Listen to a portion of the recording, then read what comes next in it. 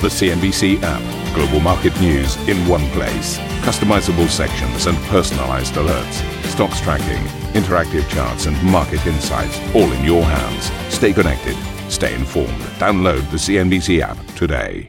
Hello and welcome to Squawk. Here are your headlines today. US President Joe Biden and China's Xi Jinping agreed to open high-level military talks and a presidential hotline as the two vowed to work together, but certain tension remains. He's a dictator in the sense that he is the guy who runs a country that is a communist country that's based on a form of government totally different than ours.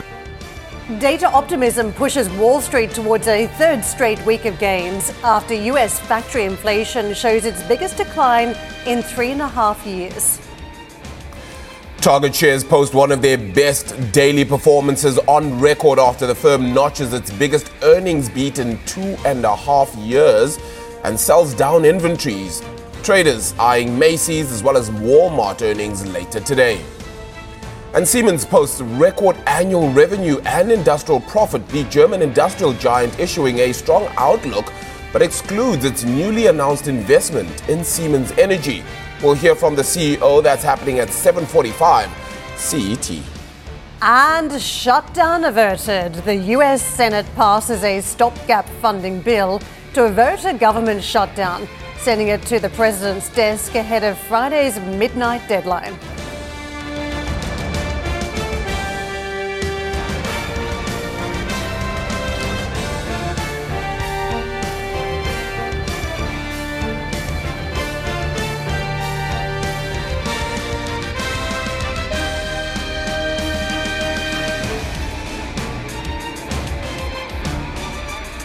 Well, we had plenty of camera moments between the two leaders, but was it anything more than just optics here? And US President Joe Biden and Chinese President Xi Jinping have agreed to resume high-level military communication. The two leaders met in person for the first time in a year in San Francisco on the sidelines of the Asia-Pacific Economic Cooperation Conference. China had severed military contact after then House Speaker Nancy Pelosi visited Taiwan in August 2022. They also agreed to open a presidential hotline and work to curb fentanyl production. But Biden also reiterated that he had not changed his opinion that Xi is a dictator. Biden said the two had been blunt with one another and knew where they stood. I also stressed the importance of peace and stability in the Taiwan Straits. It's clear that we object to Beijing's non-market economic practices and that disadvantage American businesses and workers, and that we'll continue to address them. And I named what I thought a number of those were. Now, according to the US, President Xi said there needed to be a longer-term resolution on Taiwan. In his opening remarks, Xi called the US-China relationship the most important in the world, saying turning their back on one another was not an option, but that it is also unrealistic for one side to remodel the other, while conflict would have unbearable consequences. Now, Xi later addressed a CEO dinner where he said relations had to stay strong. It is the convergence of many streams of goodwill and friendship that has created a strong current surging across the vast Pacific Ocean. It is the reaching out to each other by our peoples that has time and again brought China-US relations from a low ebb back onto the right track. I'm convinced that once open, the door of China-US relations cannot be shut again. So the big question, Sam, is whether we still have this great Gwyneth Paltrow comment of conscious decoupling taking place between the two countries and whether that still destroys the relationship or whether something has now changed with this meeting.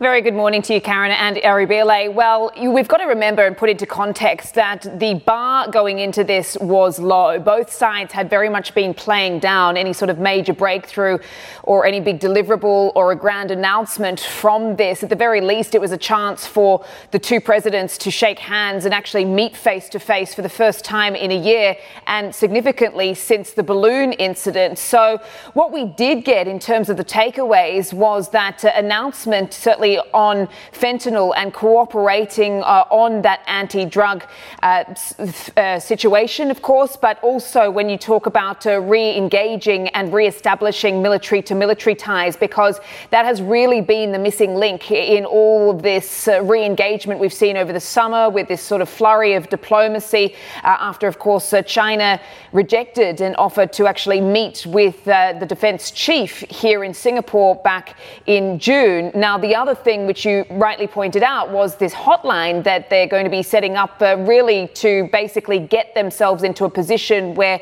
the two presidents are able to pick up the phone to each other. So those were the three sort of major takeaways from all of this. Whether we can hail this a success, to your point, Karen, perhaps a little bit too early to tell, because analysts that we've been speaking to throughout the course of the morning have said that really it is now about the implementation of those takeaways. Whether we will actually see both sides walking the talk, that has certainly been something we've heard from the Chinese side in the lead up to this. We've got to remember that both sides have been skeptical about the sincerity of these negotiations throughout the summer, and particularly as Biden is heading into an election year. You mentioned that comment about a dictator. At this point, President Xi Jinping is probably quite used to that. It's not the first time that we've heard that sort of commentary, but this is exactly the point, is that Biden is heading into an election year. Analysts have been suggesting that the US wasn't going into this looking to overpromise on what could be achieved here, because there is this perception that Biden doesn't want to look soft on China. But at the same time, President Xi Jinping did not want to walk away with any sort of empty promises from this. One of the discussions was around Taiwan. This is one of the most sensitive issues in this relationship between Beijing and Washington, and certainly he was looking for reassurances that the US would not back Taiwan independence, particularly in the lead up to another election, which is, of course, happening in just a few months in January over in Taiwan. So there was a lot of conversations about a range of topics. I think the big question now is whether it has actually managed to ease some of these investor concerns, particularly off the back of that dinner that she had with those American business leaders, and whether he was convincing enough in terms of the investment landscape over in China. Back to you. Thank you very much for running us through the latest developments there. Meantime, US investors got another soft inflation surprise Wednesday after producer prices notched an unexpected 0.5% decline in October. That was the biggest drop since April 2020. Well below the 0.1% uptick Wall Street had penciled in. Core producer prices surprised to the downside too, coming in unchanged on the month. Annually, it rose 2.4% below expectations, and the smallest since the beginning of 2021. US retail sales fell less than expected for last month, and September's figure was revised higher, muddying the water for traders looking for definitive proof of a slower economy ahead of next month's Fed decision. Sales fell 0.1% in October, their first decline since March. Wall Street had expected a 0.3% drop. I just want to circle back to that comment about the very mixed picture that traders were getting around the economic slowdown thanks to retail sales. Yeah. And I think we've been hearing it from retailers. There's a very split consumer out there. So those that have fixed their mortgage still have a little bit of wriggle room, so they're still spending a little bit around the edges. Others that have been really hit by all the pain points around higher credit costs have started to very much change their behaviours. So I think this split picture is something that the market's just going to have to navigate. It's nuanced, right? And if you look at what we've had in terms of the student loans, there was a view, if you looked at the core, that some of the student loans were not really starting to bite yet either. So that still may be a slow-moving train coming when it comes to retail sales. Yeah, it really is. I mean, the consumer is in perhaps selective spending mode, it would seem, right? Even if you take a look at the earnings, and we'll unpack this a little bit later on with one of our guests when it comes to the retail earnings segment, but really just the comparison between Target and TJX as well is actually just on different sides of the spectrum, just with regards to what is anticipated as well, what the consumer is actually doing. You saw Target pretty much beat a lot of the expectations on the market, so beat the street. TJX, unfortunately, not the same consumer, right, by the looks of it. And I guess it is that clear story. It is a selective spending.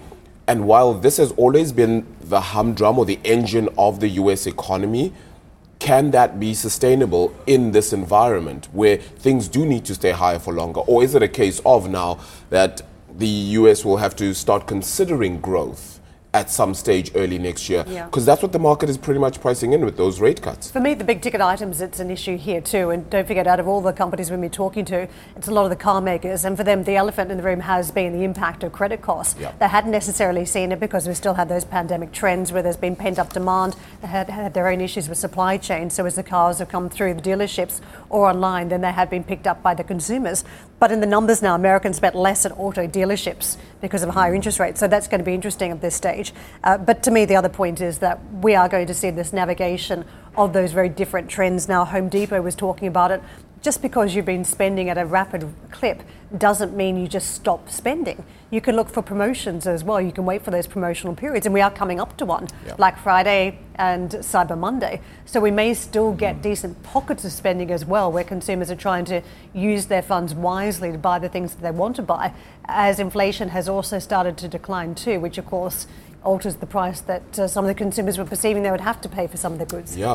The pass-through effect then all the way to the banks, I think, has also been one that I found very interesting. And yesterday, Deutsche Bank actually made note that the mega-cap banks could actually take hits to their net interest income levels as rates begin to fall, with the expectation then from the market that you see rates may be falling around May next year or so, according to what has been priced into the CME Fed Fund tool.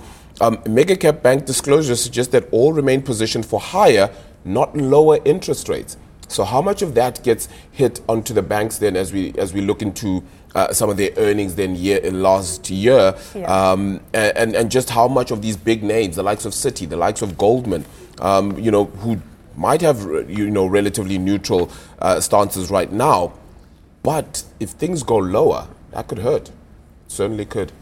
All right, we'll continue to take a look at this market picture then, and let's just unpack this a little bit at the wall, in fact. And it really was a more of a winning day, really, for this market structure, even if it was only just for the NASDAQ. But let's consider that it was a fourth day in a row of upticks, actually, for the Dow Jones, around 0.5% higher, in fact, by the close of that trading picture. This time, investors were cheering that PPI print that we made note of as well, down 0.5%, a surprise figure really, when one considers that the market had perhaps looked at a 0.3% decline instead.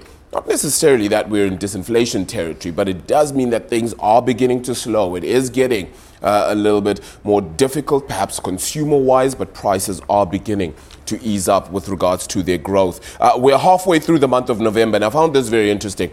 While we have had around 2 to 3 months of decline across this market, it has begun to pick up again. Does this rally have legs towards the end of this year? The S&P 500 is up 7% this month alone. Yes, we're only at halfway, but this is still interesting to note. The Dow is up around 6%. The NASDAQ is up 9.8%. So clearly the tech or the growth stocks, or the mega cap growth stocks, have actually still got some legs to push on. But is that sustainable? And that will possibly be the question the market will be asking themselves right now. 7 of the 11 sectors of the S&P 500 were on the up yesterday. Energy was the laggard, but on the up, consumer staples. Let's take a look at the treasuries then. We saw a lot of these yields actually head higher today. It was a recovery from what we saw from Tuesday, some of the losses we incurred out of the treasury market then on Tuesday. Both the 2-year as well as the 10-year managed to actually pick up around 11 basis points yesterday after falling below those key levels. It was 4.5 that the 10-year treasury has been sitting below, and that has been the key mark then that the market has kind of looked at. 4.5 was a support level. It still is just below that mark right now. But as you can see, we have dipped off just a little bit from those 11 basis point highs we got yesterday. A rebound in yields came after another encouraging inflation report, as I noted, that PPI number, negative 0.5%. The 2-year, still 4.89%. Onto the Asian markets then. Well, the Hang Seng is giving up a lot of what it had gained in the previous session of nearly, 4% of gains then, which led a lot of the Asian gains yesterday. Today, look at that, 1% down for the Hang Seng. And that comes from Xpeng, which leads the electric vehicle stocks lower than today, dipping 4% after reporting a wider third quarter loss. So that quarterly loss impacting the Hang Seng, but it is a negative sense across the Asian market and not filtering through from yesterday's positivity then out of course, the United States. President Xi and Biden's talks will also be consumed a little bit into this market picture. Overall, the U.S. futures markets have been broadly positive for this month. Futures are looking a little bit weaker on some of those jobless claims, industrial production, and housing market data is due today. If you want more Fed speak, well, you'll get it from Loretta Mester as well as John Williams.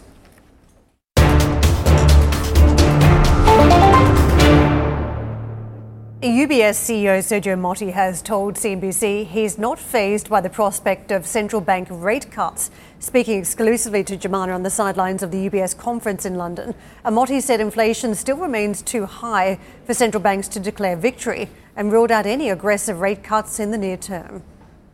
Inflation is still well above the central bank targets. If you look at core inflation, it's well above, and despite that, everybody expects huge rate cuts. Maybe they happen, maybe not, but I can tell you that it's way too early to declare victory.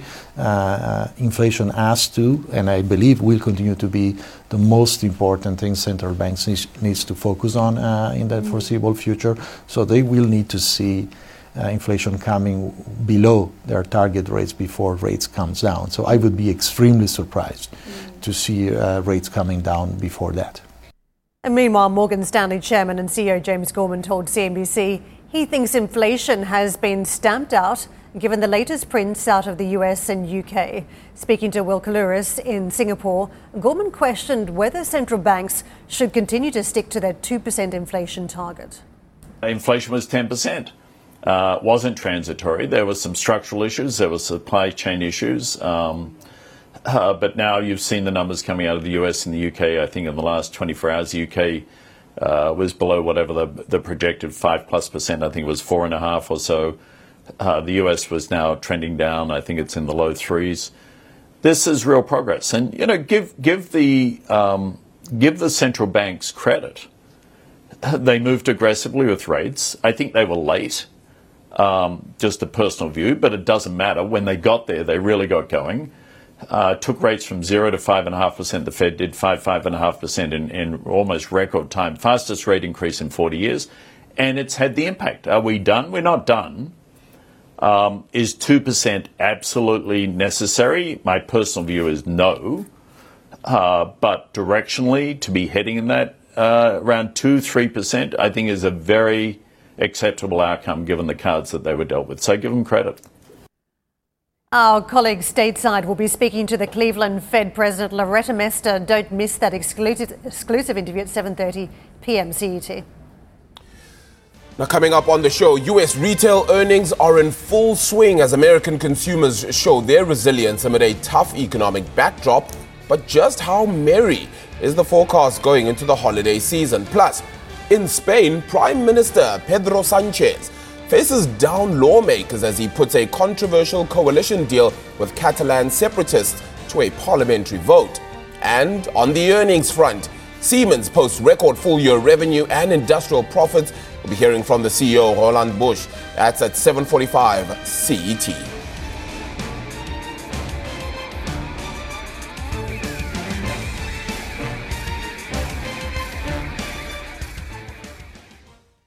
Listen to CNBC's Beyond the Valley, the podcast that explores the biggest tech news from across the globe. Join me, Arjun Karpal. And me, Tom Chitty, every week as we bring you insights into the top stories, unpack the latest trends, and find out where the industry is headed. Now available on Spotify, Apple Music, and Google Podcasts.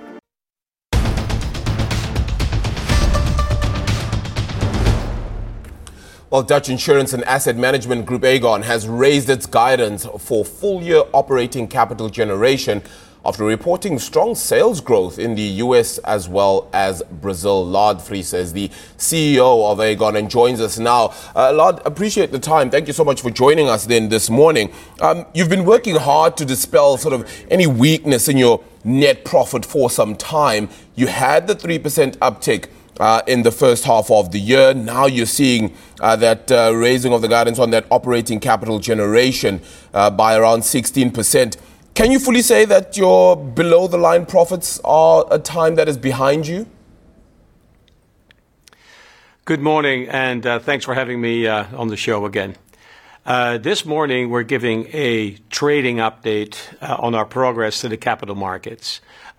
We have indeed raised our full-year guidance for the operating capital generation, which is up 16% on the quarter. Our commercial results in the in the US are very strong, 10% up in life insurance sales and more than double our written sales in retirement plans in the mid-market in America. And we see a mixed picture in the UK with strong workplace solution sales, but a weakish picture on the retail side. And in our other countries, especially in Brazil, also commercial momentum is strong.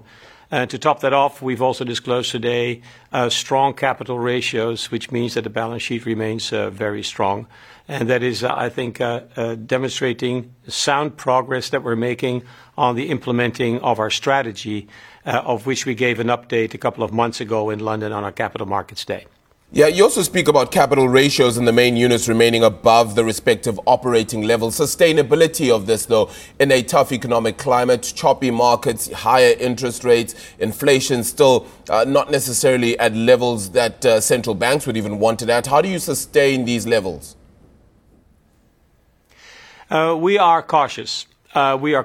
We realize that we're living in a world with many geopolitical dynamics which are highly concerning, with an inflation that is being fought by central banks, with a lot of interest rate volatility and potential a lot of market volatility ahead as well. So what we do is we run multiple scenarios. We are an institutional investor. We always ensure that the hedging that we do to our capital ensures that at all scenarios the client's money is safe with us. Lard, can I turn your focus to the UK business? A fascinating story early in the week from BT that had cut the funding deficit around the pension. We all know it's one of the biggest pensions out there and it's had issues over the years. What are you seeing in terms of the high interest rate, the ability to cover some of those long-term liabilities and the actual appetite of the marketplace for pensions at this point? We are seeing already for years, Karen, a move, of course, from defined benefit to defined contribution pensions. And the retirement plan market has evolved very positively over the last years, and we continue to see momentum there also in the future. Our position is quite strong. We are a top 5 player, and we have seen over the last quarters our workplace solutions, as we call it, so our retirement plan sales to employers, increasing. And also this quarter, in spite of the fact that we lost a large client, which is very unfortunate, but unfortunately these things happen, the underlying trend is still that the workplace, so the pension business, is growing. On the retail side, it's a different story because we're seeing in the UK that there's a cost of living crisis. Inflation is relatively high still, very high.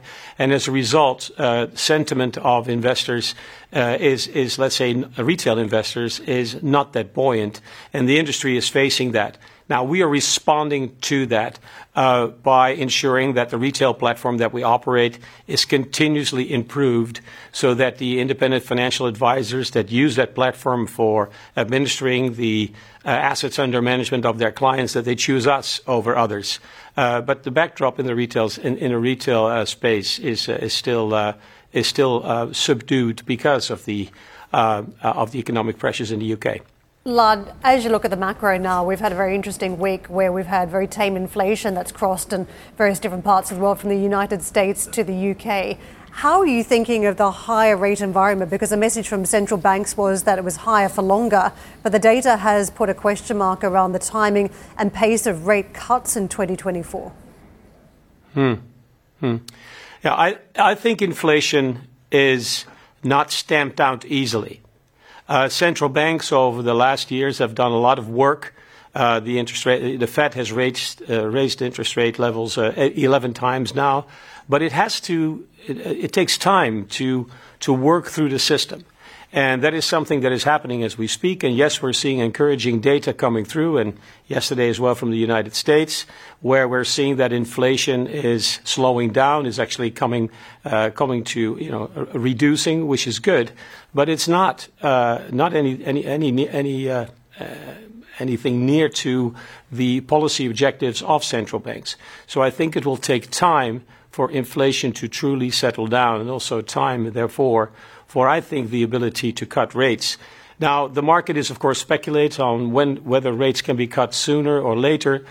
For us, interest rates levels are at a higher level are good for the industry and good for Aegon, and also good for our clients as our products become way more attractive to them. At the same time, stability of interest rates is very important. We've seen a lot of volatility. We've been able to shield and navigate through that very well and shield the balance sheet very well for that. But stability in interest rates at a certain level is, I think, also something that is required. And Lard, before we let you go, can I ask you about Brazil and the joint venture that you've got there? Because some strong numbers delivered now, new life sales almost doubling compared with the same time a year ago. What sort of growth are you seeing in that part of the world? Well, we're seeing actually there's a lot of demand and a lot of if you for instance look at the level of insurance per capita in Brazil versus the western part of the world, there is still a lot of ground to be covered. And we have worked with our joint venture partner already for a very long time, and they have consistently outpaced the market in terms of sales growth. We're very pleased with our partner there, and we're collaborating very closely and actually have increased our stake to 60% economically in the last quarter. Lard, thank you very much for joining us again and walking us through the numbers today. Lard Friese with us, the CEO of Aegon. Elsewhere, Alcon missed on third quarter net sales targets and narrowed its outlook. But speaking to Juliana, the CEO, David Endicott, lauded a strong quarter for the pharma company that is despite inflation and rate concerns. We had a terrific quarter, really. I mean, I think what was exciting about it was we saw growth ahead of market in pretty much all of our categories. So, markets were very solid. I would say, a little bit softer in surgical, but very robust in our vision care business. And again, as you say, vision care is doing very well on the back of a lot of contact lens progress. And so feeling very good about that. FX hurt us a little bit, just in the big picture, the dollar strengthened, particularly against emerging market currencies. And we're distributed all over the world. So of course, that's something we pay close attention to. Let's talk a little bit about surgical growth. The category grew in line with the market, but I know that some investors were disappointed by growth in this category. That's part of the reason why the stock has traded down on the results. Give us a little bit of color on what's going on in surgical. Well, I think there may have been a little bit too much enthusiasm from the first half of the year. I think people are forgetting that we're wrapping around soft quarters on prior years. So China had a huge bounce back in the second quarter, if you remember, and we grew 7% in a category, that normally grows, 4 or 5, somewhere in there. And so when you see it come back to 4, I think maybe it caught some folks who weren't paying attention a little bit by surprise. But we were satisfied with the global growth. Again, I think the U.S. was a little bit softer than the international markets, but I do think that pretty much normal growth as we see it. What about in terms of inflationary effects and R&D investment in the coming months? Yeah, well, look, we still see a little bit of inflation, and in particular, we're carrying a lot of inventory and raw material that was bought at an inflated price. So remember, what we've said to people is, look, it's going to take us 6 months or more, maybe 8, to work off that raw material and inventory, and then we will realize the benefits of what is a kind of a deceleration in the inflation numbers. We hope that continues. Again, the print yesterday on U.S. inflation was helpful, but I think it's yet to be seen where that goes, in the long term. So we're good about that and feel like that's in a positive frame. In the last week or so, the market, the financial market, has taken on this view that the Federal Reserve may be able to achieve that soft landing, and we might avoid a recession in the U.S. And obviously, that has ripple effects throughout the world. But if we do see an economic slowdown, how do you see your business holding up? Well, our business is very resilient, and, eye care is something that people pay for. It's something they value. Among the things that people worry most about as you get a little bit older is losing your sight and your vision. So cataract surgeries are largely unaffected. And so from us, those pathologies that are ocular pathologies or the cataracts, which is a big part of our business, those really don't get affected. There's a little bit of an effect, I think, on trade-ups. If you're in a reusable contact lens, maybe you don't want to go to the new dailies. But directionally, we've seen a pretty robust consumer so far this year. And, I think historically, we've seen, generally speaking, we don't get affected too much. Thank you for listening to Squawk Box Europe Express. For more market-moving news, you can head to cnbc.com or join us again on the show with me, Steve Sedgwick, and Karen Cho, weekdays on CNBC.